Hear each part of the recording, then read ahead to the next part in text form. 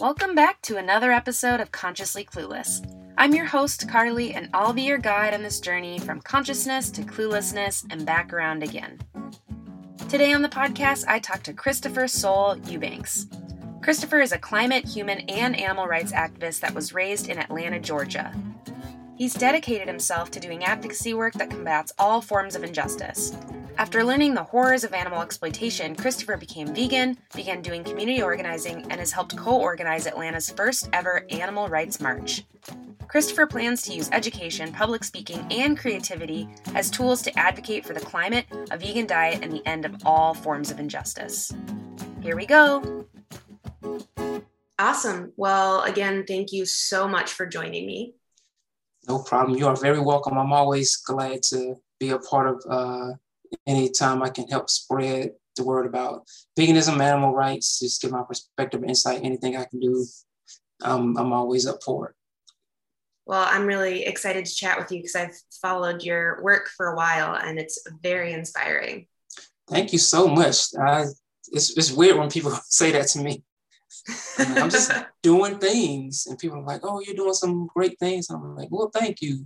It's kind of like just getting appreciated for walking. Yeah, well, I think you're doing a little more than walking, but you can call it what you want. But thank you. Yeah, of course. So the podcast is called Consciously Clueless. Okay. And I started with this idea of like, I'm on this journey, I'm learning more. And also some days you wake up and you're like, yeah, I know nothing. I'm clueless and everything in between and being okay with all that. So I like to start with asking, how are you feeling right now in this moment on the spectrum from conscious to clueless? Where are you at? Ooh. So is there There's no right answer here. Okay. I always or feel wrong. like I'm always on the spectrum.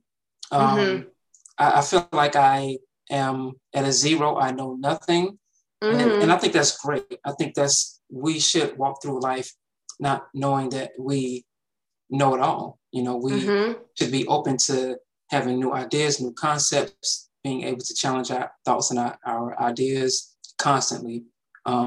So yeah, in that regard, I feel like I know nothing. And in another way, I feel like maybe I'm at a 7 or 8. Like I went through life learning lessons, and it's not that I've learned everything that I need to learn, but I do feel like I have a strong foundation now.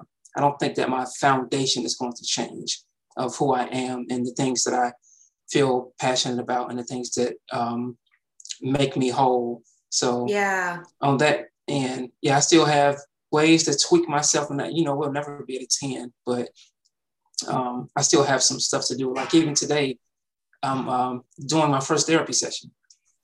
Nice. Congratulations. Yeah, thanks. And that's the reason I'll be, with the hard cutoff time is because this is my first appointment. I've never done this before. So I'm interested in learning like how to be a better person, how to analyze my behavior better, and just be more well-rounded. So I still have a lot more growing and learning to do. So yeah, I'm on both ends of the spectrum constantly. Good for you. That's a hard step to make that first appointment.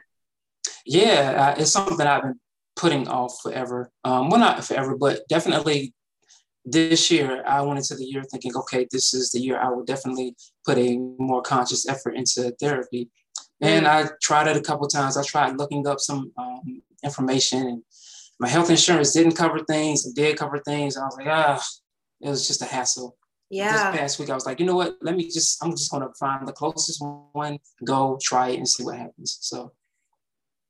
Well, I wish you luck because it's a journey when you start digging into that stuff. Yeah, absolutely. Thank you so much.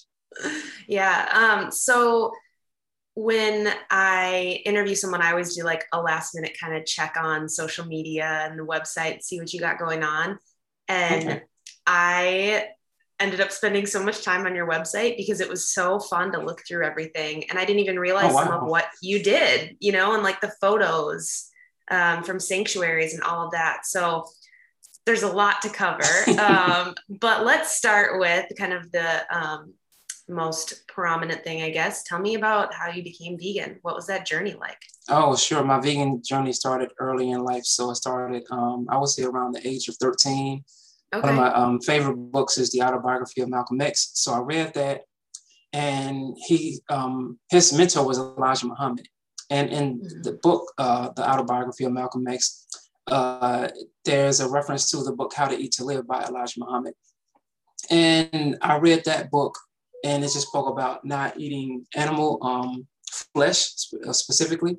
So once I read that, I decided, okay, I'm going to go vegetarian, but I'm going to do it over a slow period of time. So I did it over the course of like 3 or 4 years. I decided to go to not eat pigs when I was at the age of 13. Okay. At the age of 15, not eat cows. At the age of 17, not eat chicken or fish. And I didn't know what I was doing. I didn't have a mentor or anybody that was vegetarian, vegan. I didn't even know what veganism was. So that was the beginning of my journey. So I was a vegetarian for about 10 years. Then I just kind of felt weird and isolated out of a place. Like I said, I didn't know any other vegetarians. So I started back eating animal products. And then I would say about 5 years ago, I saw the film Cowspiracy. And this was right around the time when I was considering myself to be trying to be a better environmentalist.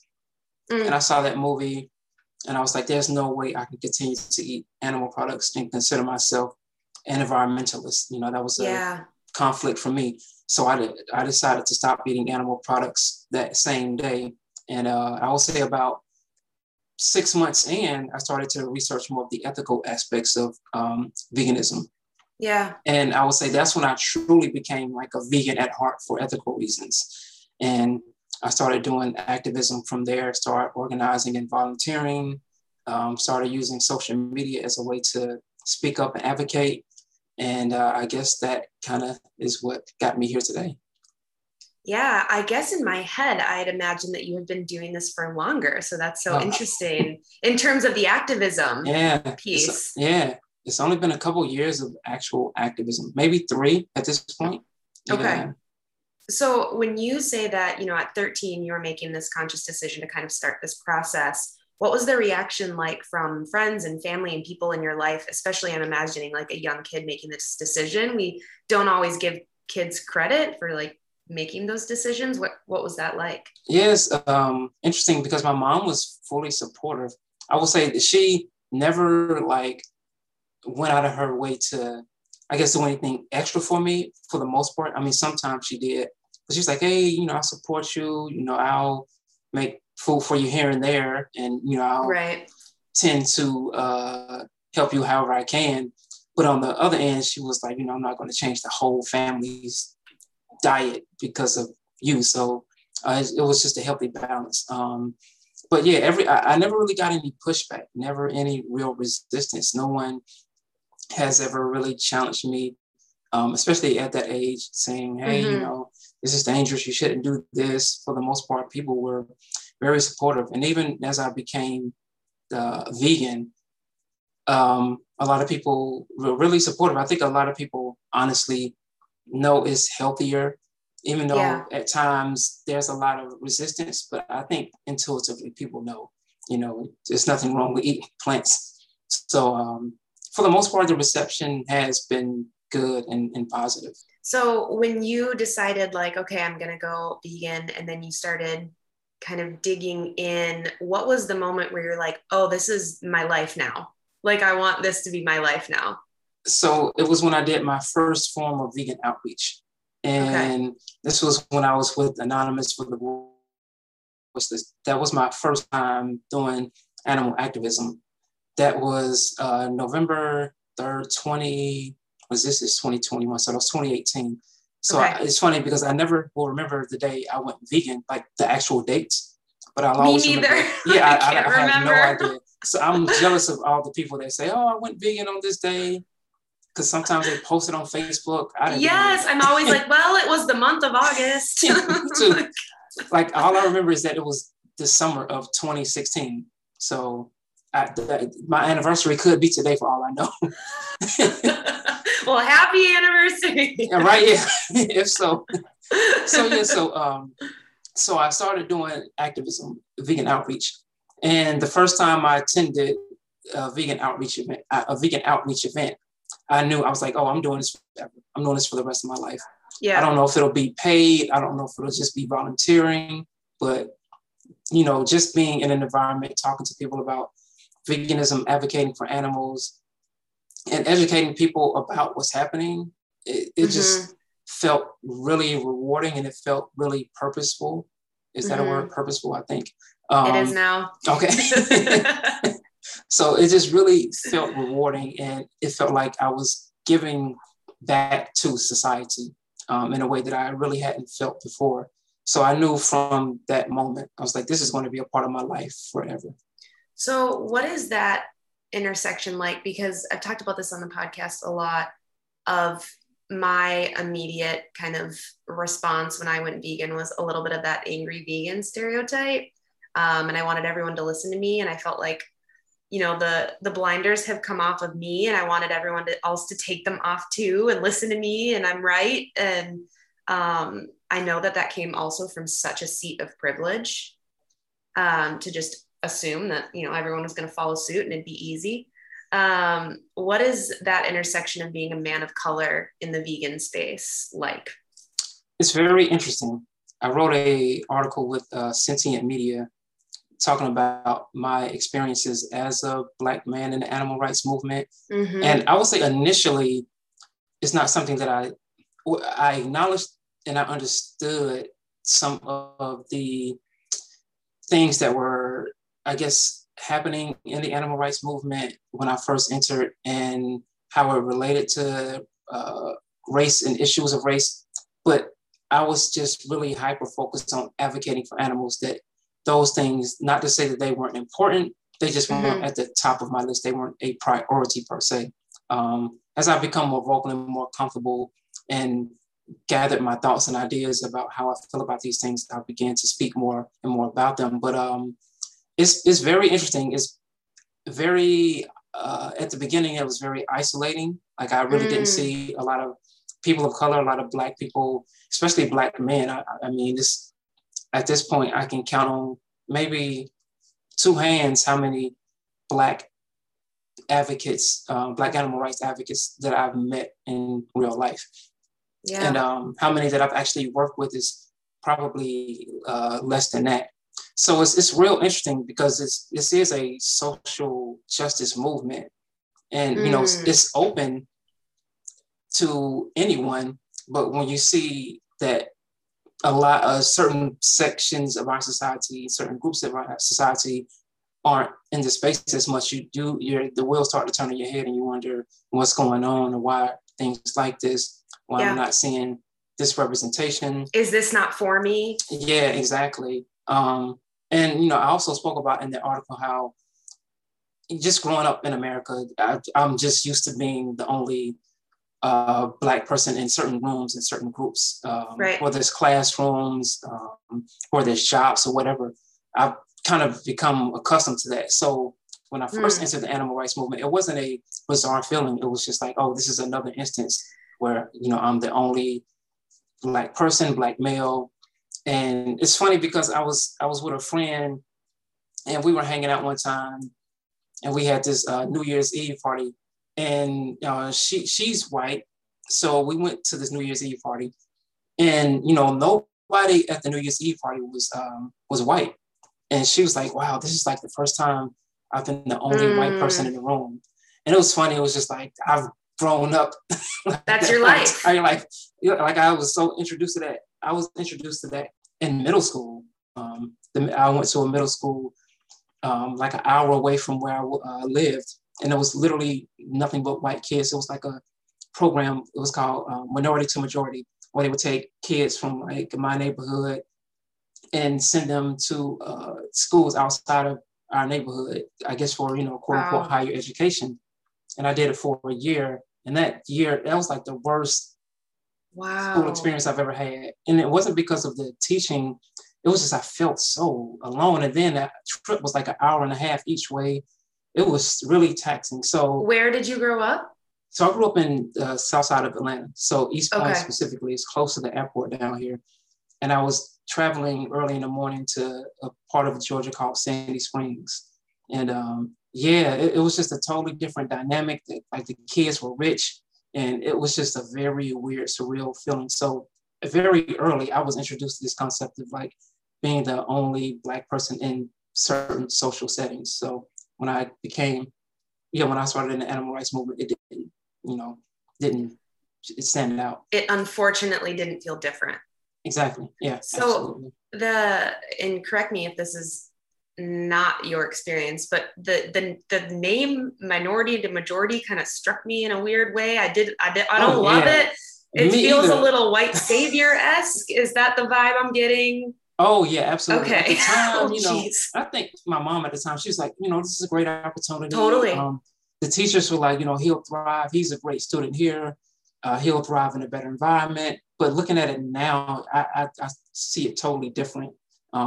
Just the name of the program is like, why did I don't know. It made me bristle. I was like, ooh, I don't love that. It wouldn't even go today. No. So, yeah. No.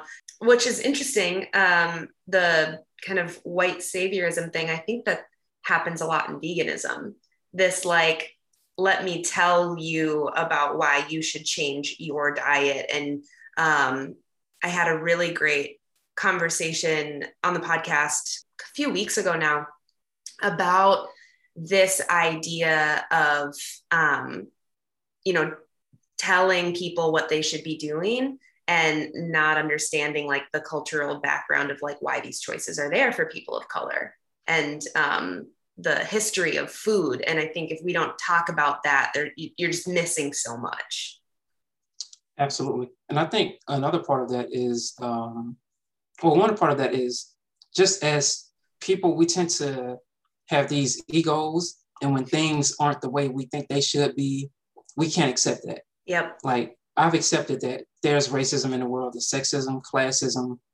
And I think we as a species tend to think that we are beyond these things. And unfortunately we aren't, even though, some of us can understand and recognize that things should be different and should be better.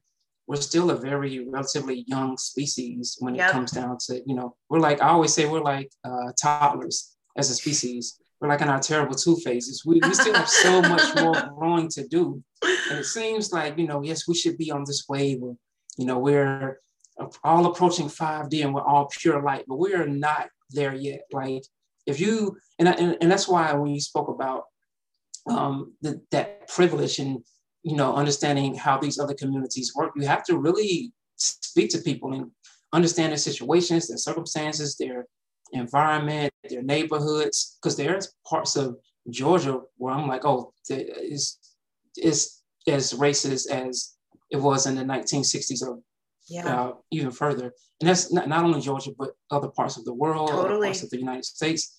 And we tend to get in our little bubbles and, we see people around us, all of our friends are vegan and our timeline is vegan, and we don't see the whole picture. Only 1% of the world is vegan. So that means 99% of the world consumes animal products.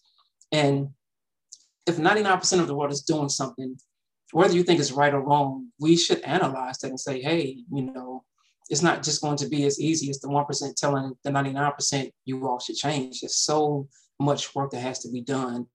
And so it's a lot to that dynamic. Yeah. So we have to really look at that. And be willing to be wrong and learn again and keep moving. I think specifically in some activism circles I've been in, there's this idea of like, well, we have the answer and we know, and we're going to share it and everything's going to be great.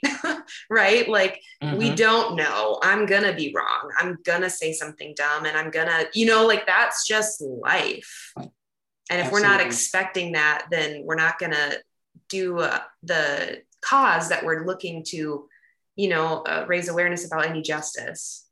Absolutely. Because it's not only about being, and this is like a life lesson. It's not just about being right. Like I've heard that term, you can be happy or you can be right. So it's like dealing with people, it's like we're dealing with live beings, human beings, animal beings. Like people have thoughts, ideas, concepts, fears, emotions.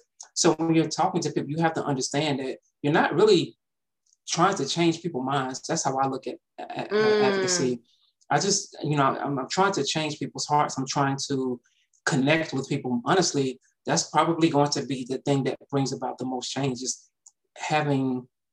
challenging people, but in a way where it's not attacking them, being combative, because you can be firm and stern, but you can also do it in a loving way.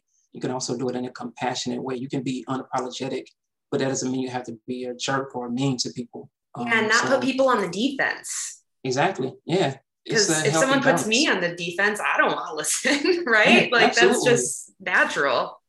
Absolutely. So we have to understand that we're talking to actual people and not robots. It's not like you can just flip a button and they're going to change. No, you have to talk to them, understand, connect, and, do a lot more digging than you would do when you just turn on a computer. Totally. Turn on a light bulb. Well, and I think what you're speaking to is something that's been on my mind a lot lately, and I've wanted to find ways to continue to talk about, is just this idea of any sort of change we're trying to make. If we're trying to make the world more equitable in any way, there's, I think, this pushback when people feel like you're telling them that they individually are bad people, instead of hearing the conversation as, oh, these systems are pretty fucked. Mm-hmm. And we're trying to change the system and we are all products of that. But I've had some hard conversations where I feel like people have, maybe it's the way I said it, maybe it's the way the conversation went, whatever it is, had that defensive reaction of like, well, I'm not a shitty person. It's like, I know you're not, it's the system, but it's hard to, I don't know. It is. It's, and all of us are guilty of it. Like, yeah. It's not just about being vegan. I mean, the same thing happens in, just from personal experience, like in the Black community, we deal with colorism. We, deal with these systems of oppression that were ingrained in us. Like when we were, transferred over here, we were implanted with this like white supremacist framework. Yeah. And a lot of people don't even understand that framework permeates through their daily lives, and a lot of the things that they do. They tend to think that, we talk about like decolonizing our brains, that's a lot of work. It's not just as simple as saying, Black Lives Matter. I mean, that's one aspect of it. That's right. It's not just a training or this or. Exactly. It is relearning how you come to conclusions. Like how do you form your ideas? How do you, what do you place importance on? Do you place more importance on quantitative things or qualitative things? Do you think, do you put political systems on a hierarchy? It's just a lot of things that we just take in and we have accepted. But if we're really going to challenge these systems, it's a lot of work. So it's not just one thing. And that's why the answer to the world's problem isn't for everyone to just be vegan and everything is going to be fine. There's so many systems of oppression that are placed throughout our society. It's going to take a lot of work. Yeah, and I think that another important aspect in terms of systems that I've continued to learn about, but I definitely didn't have any understanding of in the beginning of my vegan journey, is that intersectionality of like human rights and veganism, factory workers, or any of that stuff. I just think there's so many entry points where you can, if you care about animals, if you care about the environment, if you care about health, if you care about healthcare, like there's just, pick an avenue that you're passionate about and it intersects with veganism. Honestly, it does. Yes, it's so many. And I think that's one of the things that also is being challenged a lot more that I've seen over the last few years, as opposed to when I first started in the movement. Things seem to be like, okay, these are the talking points. This is the only thing we want to discuss. And, if we talk about anything other than the animals, it's wrong, it's absurd, right, and we shouldn't even discuss it. And those are the things that kind of contribute to the movement, looking away, feeling a certain way, only having a certain group of people. And it's not that you have to pander to people, we just have to be realistic. If we want more people to be vegan, and we don't see a lot of people of color or Black and brown people or people from the global majority in the movement, we have to ask ourselves, why is this? What's going on? Is this something that's happening by chance? Is it something that we're doing? Something needs to change, because with the current framework, it's not going to be as productive as it could be. Right. So it's a lot that needs to be addressed. I'm curious about your experience. So we started to talk about your experience as a man of color, but specifically, I think as a man in the vegan movement is also an interesting piece because of our connection with like masculinity and meat and masculinity and food. And how has that experience been for you? It's been interesting. You know, sometimes I wonder if I get more, I don't know the right word, attention because I am a man in the movement. And I feel like if so that, you know, that's unfair, because I mean, I meet more women in this movement than men. But I tend to see the men get propelled, and even myself to a certain degree. And, you know, it's not something that I've done consciously per se, but I can kind of see it benefiting me personally. But also just in the term of like being tied to, you know, consuming animals, being tied to masculinity. You know, personally, I've always kind of, I guess, felt never like the masculine type. Like the stereotype, it didn't feel like it fit. Exactly. Yeah. So I don't know. I guess in some ways, I guess maybe some people see that as, okay, maybe he's fitting the stereotype of a vegan. He's like not these, you know, super masculine machismo man. So I don't know. I don't know if people perceive it that way, but I don't know. I just kind of feel I'm just being authentic to me. And I think it comes across genuine to people. I don't feel like I try to, you know, have to make up for any type of masculinity or show people certain types of masculinity in my advocacy. I just approach it from a genuine perspective, and it's something that I really don't think about much, honestly. Well, I think it's interesting because you obviously care about the environment, health, every other intersecting issue that we've named or haven't been named, but what you focus on is animal advocacy and animal rights. And from what I've seen, anecdotally, a lot of men in the vegan movement are health. That is their like insert, and the way they talk about it is health and some environment too. But it seems like the lane for talking about animal advocacy and animal rights, I don't know if it's because it's supposed to be more sensitive, or it's like animals are like feminine, gender is silly, I don't know, but it seems like there are less men in the role that you are in. And from what I've observed, I don't know if that's been your experience. Yeah. That's a great point. I will say, I think the most popular and the most, the ones that are pushed to the forefront. Yeah, definitely are that. Like they fill that role, they check those boxes. I think the ones that advocate more on ethics and morality aren't as propelled. And honestly, I think, well, that's definitely true of the men, but just the movement as in well, not even the movement per se, but just the concept of veganism. Like when people think about veganism, it's not necessarily just about the ethics at first. I think the first thing that comes to mind is diet, health, nutrition. And then below that, you know, some people have conversations about veganism and don't even mention animal rights. And I'm like, how is this even possible?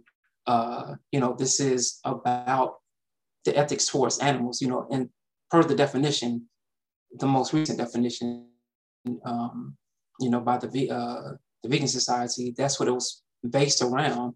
So to exclude that to me just seems asinine. But yeah, it happens often, you know, and I understand because that is a entry point into it. Right. And there's nothing wrong with it per se, but I think we don't need to lose what this is about. Because I think plant-based and veganism are getting used interchangeably, and it's confusing. Yeah, I think so. And I always try to make real distinction between that. I try to educate people. I think that's one of the biggest things that the animal rights movement is going to have to do. I don't know how to, execute that. I think it's going to be such a big thing. Like, I think plant-based is going to have to be the term to define just not consuming animal products dietarily, if that's another word. Just making all new words today. I love it.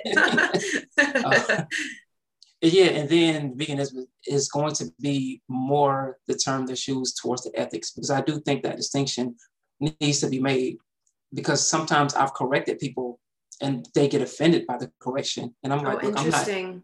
I'm not trying to, be disrespectful. I'm just making that distinction, just like I would make the distinction if you said you were a vegetarian and you ate fish. I would say, oh, well, no, you're pescatarian or whatever you are. Right. But by definition, it's not that.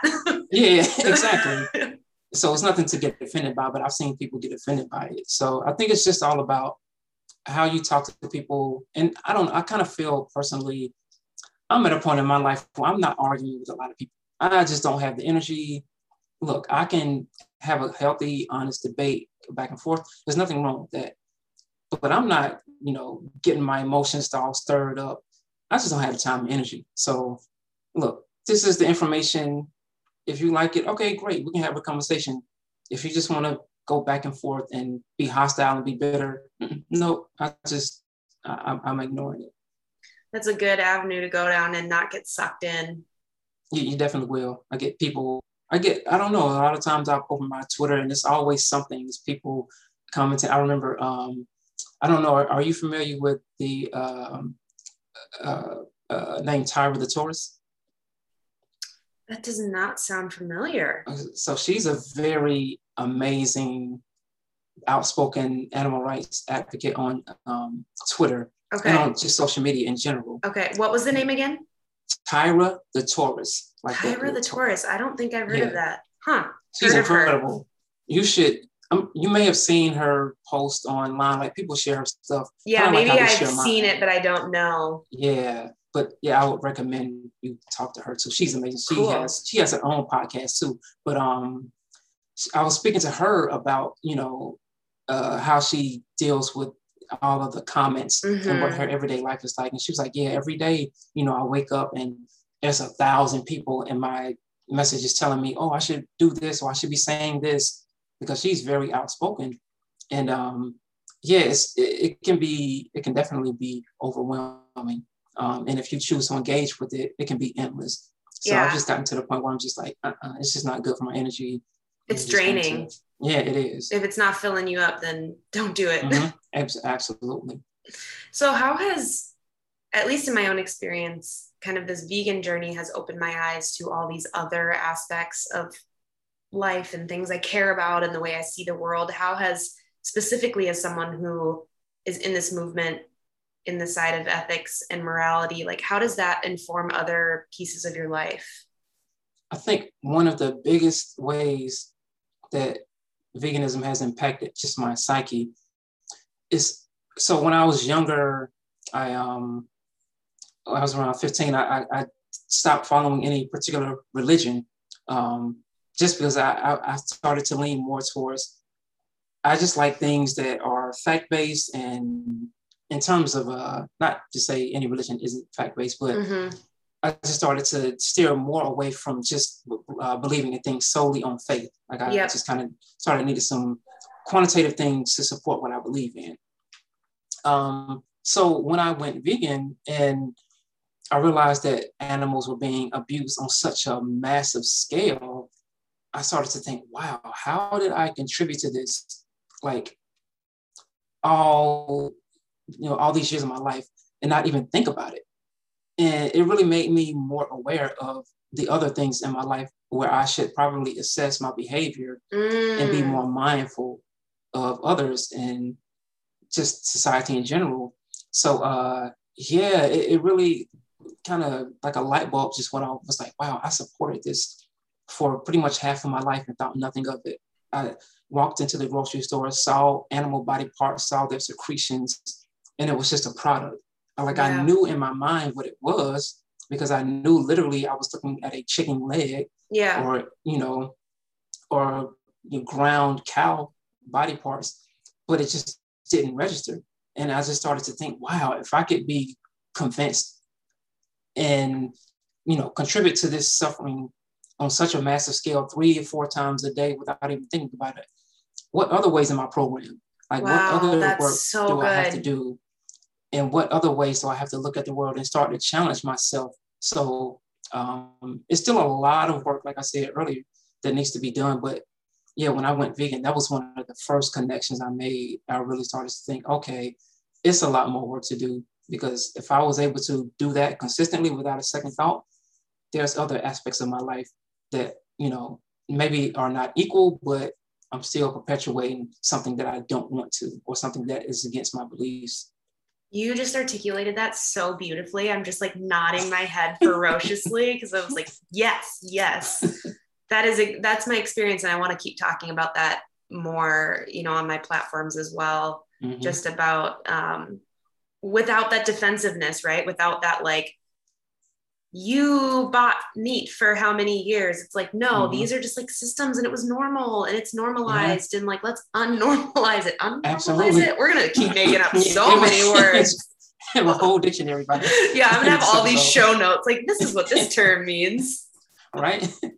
So have you had any like really fun success stories of like converting someone to vegan in your family or friends that you're like, I never thought this would happen? Yeah, I have a couple. So one of my closest friends, when I first transitioned into veganism, I was kind of like you. I was like that. I was so bitter about everything that was happening. Mm-hmm. And I couldn't, articulate myself and my thoughts into why I'm feeling this way as well as I can now. So we were over her house one night, and we were all having food, and everything was vegan. So I was like the only vegan there. And it was like maybe 10 or 15 of us. Oh, wow. So everybody was, talking about why, it's okay to consume animals, or what's the big deal. And I'm the only person, I'm like overwhelmed. I'm like not getting my thoughts out. And, and you feel like you're defending the whole movement. Like you yourself are explaining like why everything matters. Exactly. It's the worst place to be in. It is. And it was like the first time I'd ever really advocated to such a large. You're like tripping and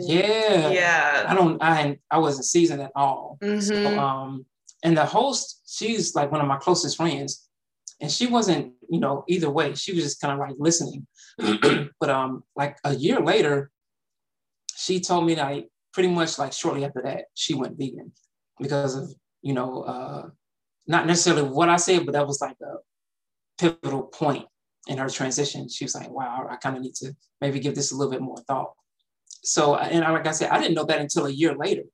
And I was like, just talking to her regularly, off and on a regular basis. And she never told you? She never told me. I don't even know how it came up. I think I mentioned something about going to a vegan restaurant or something. And she was like, oh yeah, I'm vegan. And I was like, oh wow, how long have you been vegan? She's like, oh, about a year now. Yeah. And she told me, I was like, wow. So that was amazing. And I have a video on my YouTube channel where I spoke to a Marine, a former ex-Marine. And it was such an emotional experience. I ended up crying. Like a few of us were crying because we were at the vegan outreach event. And he literally turned vegan after the conversation. And it was funny that was the first time I had recorded myself having conversations with someone. And I'll send you the link to it. Yes. So maybe you can share that in the show notes. But yeah, that was the first, because I have a background in film and photography. So I'm always the one filming, videoing, and always documenting all of our events. So this time I was training someone how to film. So they were actually able to film me having a conversation. And this was the first time I had recorded the conversation. And it was just like an amazing conversation. But he went vegan. He told me that same night. Yeah, he told me that same night he went home and he made his, he didn't make, but he told his son and his daughter to watch Dominion. And after they watched a million, they said they were going vegan.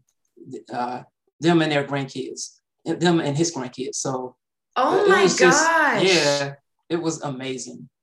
That is such a beautiful moment. And because of all the stereotypes in my head, I mean, I'm like, oh, wow, an ex-Marine, you know, like all those things, talk about masculinity, right? Mm-hmm, exactly. In the military. That's amazing. Yeah, so that was probably like one of the most touching moments I've had in terms of just, and I don't like to say I convert people. I don't think anyone can convert anyone. I just think it happens over time. But just in helping someone transition and helping someone be aware, that was like the most meaningful moment. God, that's so beautiful. I can't wait to watch that video. Yeah, I definitely send you that link. Yes. So given all the amazing things you're doing, or actually before that, tell us about some of the other amazing things you're doing. Like, what are you working on right now? What are some projects you want to highlight? Like, you have so much fun stuff to dig through on your website. You're a photographer, which now makes sense. You said your background in film and all of that. So just lay it on us. What are you working on? Yeah, it's funny.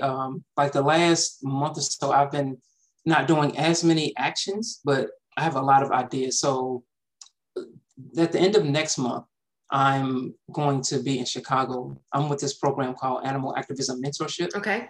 So what we do is we teach other people that want to advocate how to be activists. So we have an experience group. So each mentor has a mentee or multiple mentees, and we help them in that transition to, you know, learn how to organize, learn how to create events, how to advocate. We have workshops. So we are trying to teach people how to be activists. And so part of that process is we have these tours every year. So we choose a location or multiple locations in multiple states. And this one will be in Chicago. So it's going to be 8 straight days of activism. Wow. So we're going to go do disruptions, speak outs, protests, demos, vegan outreach. And it's just literally every day we'll do maybe 2, 3, 4, 5 events, as many as we can or as many as people want throughout that 8-day week. So that sounds I'll be incredible. Doing that. It's incredible because the people, we are all staying in like an Airbnb. I think right now, the first time I did it, it was about maybe 15 to 20 of us. I think this time it's going to be about 25. Okay. So it will be, and some of these people have never done activism before. Wow. So if they come on the tour, they learn how to do actions and they go back home and they can organize now because they've done so many in such a small period of time. It's like almost like a boot camp. I was just gonna say, I want to come. This is amazing. Yeah, I'll send you the link just in case. I think we have I don't know if we planned the other tour, but so that's what I'm doing at the end of next month. Okay. I'm also in the process of beginning to start my own animal rights organization. I have some interesting things I want to do. I will be focusing more on the content initially. Okay. So over the summer, I'll probably put out some content. And the name of the group is Apex Advocacy. So the working title right now is Animal Protection, Equality, Intersectionality. Oof. And yeah, so that's the goal, is to kind of keep the focus on the animals, but also let people know that the way we abuse animals, and it affects so much in our society, to kind of help people understand those intersections. Mm-hmm. So, and I have one initiative from that I just thought about literally the other day that I think is going to really be incredible. I can't wait to get that. This has to come to light. I'm just so excited about it. I haven't told anybody what it is yet. I'm not going to tell anybody until I map it out a little bit more, but it's such an incredible initiative. So I'm starting to put my energy behind that. But in the meantime, I work with the Save movement. I am an organizer in Atlanta for the Atlanta Animal Save chapter. Okay. We do vigils and we do vegan outreach every month. And I'm also a vegan outreach coordinator for the Save movement. Okay. So if anybody in the Save movement, they have 1,000 chapters. So if anybody has questions about doing vegan outreach, I'm the contact person. They'll come to me if they need cars, so if they want to know how to have these conversations with the public, they want to know what equipment to buy. I'm the contact person right now. So those are the things that I am currently working on that's got most of my attention right now. Well, that all sounds amazing. I'm very excited. That's like such a good teaser that there's this idea coming down. Oh, some people are going to love it. Some people are going to hate it, but I think it's going to be powerful for the movement. That makes me even more excited to see what what unfolds. Mm-hmm, absolutely. So given the impressive list of things you're working on, how do you take care of yourself? What is your go-to self-care? So this has been a struggle, more so recently than before. Like when I first started doing activism, I just threw myself into everything. I said yes to everything. I did X amount of events a week or a month, and I didn't. And it feels good because you're so excited and you've got all this like new energy, and then all of a sudden you're like, oh, I'm tired. Yeah, absolutely.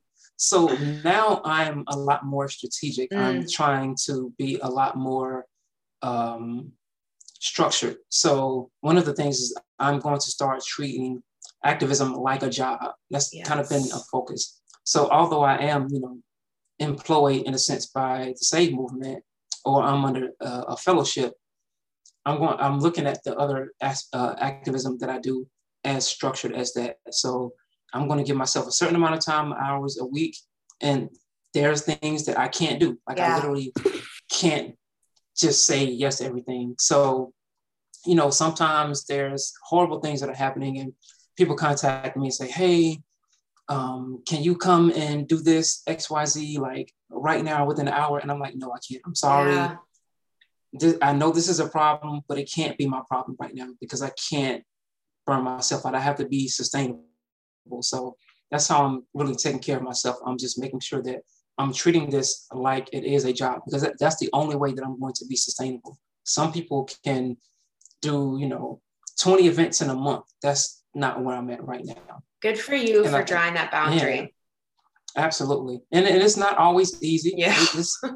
It's easier said than done, but I am making improvements. But yeah, I've been taking a lot of time for self. Like this past month, I think I only organized 2 events. And I think next month I'm only organizing 2 events as opposed to, months before where it was like 6 or 7. Wow. And I was like, you know what, let me, especially as I'm taking on new endeavors. Right. I have to, just balance out, okay, there are some good things that I want to do, but if I keep saying yes to the good things, I'm going to not be able to do the great things that I want to do. So I'm kind of looking at the bigger picture now. So it's a challenge, but I'm trending upward.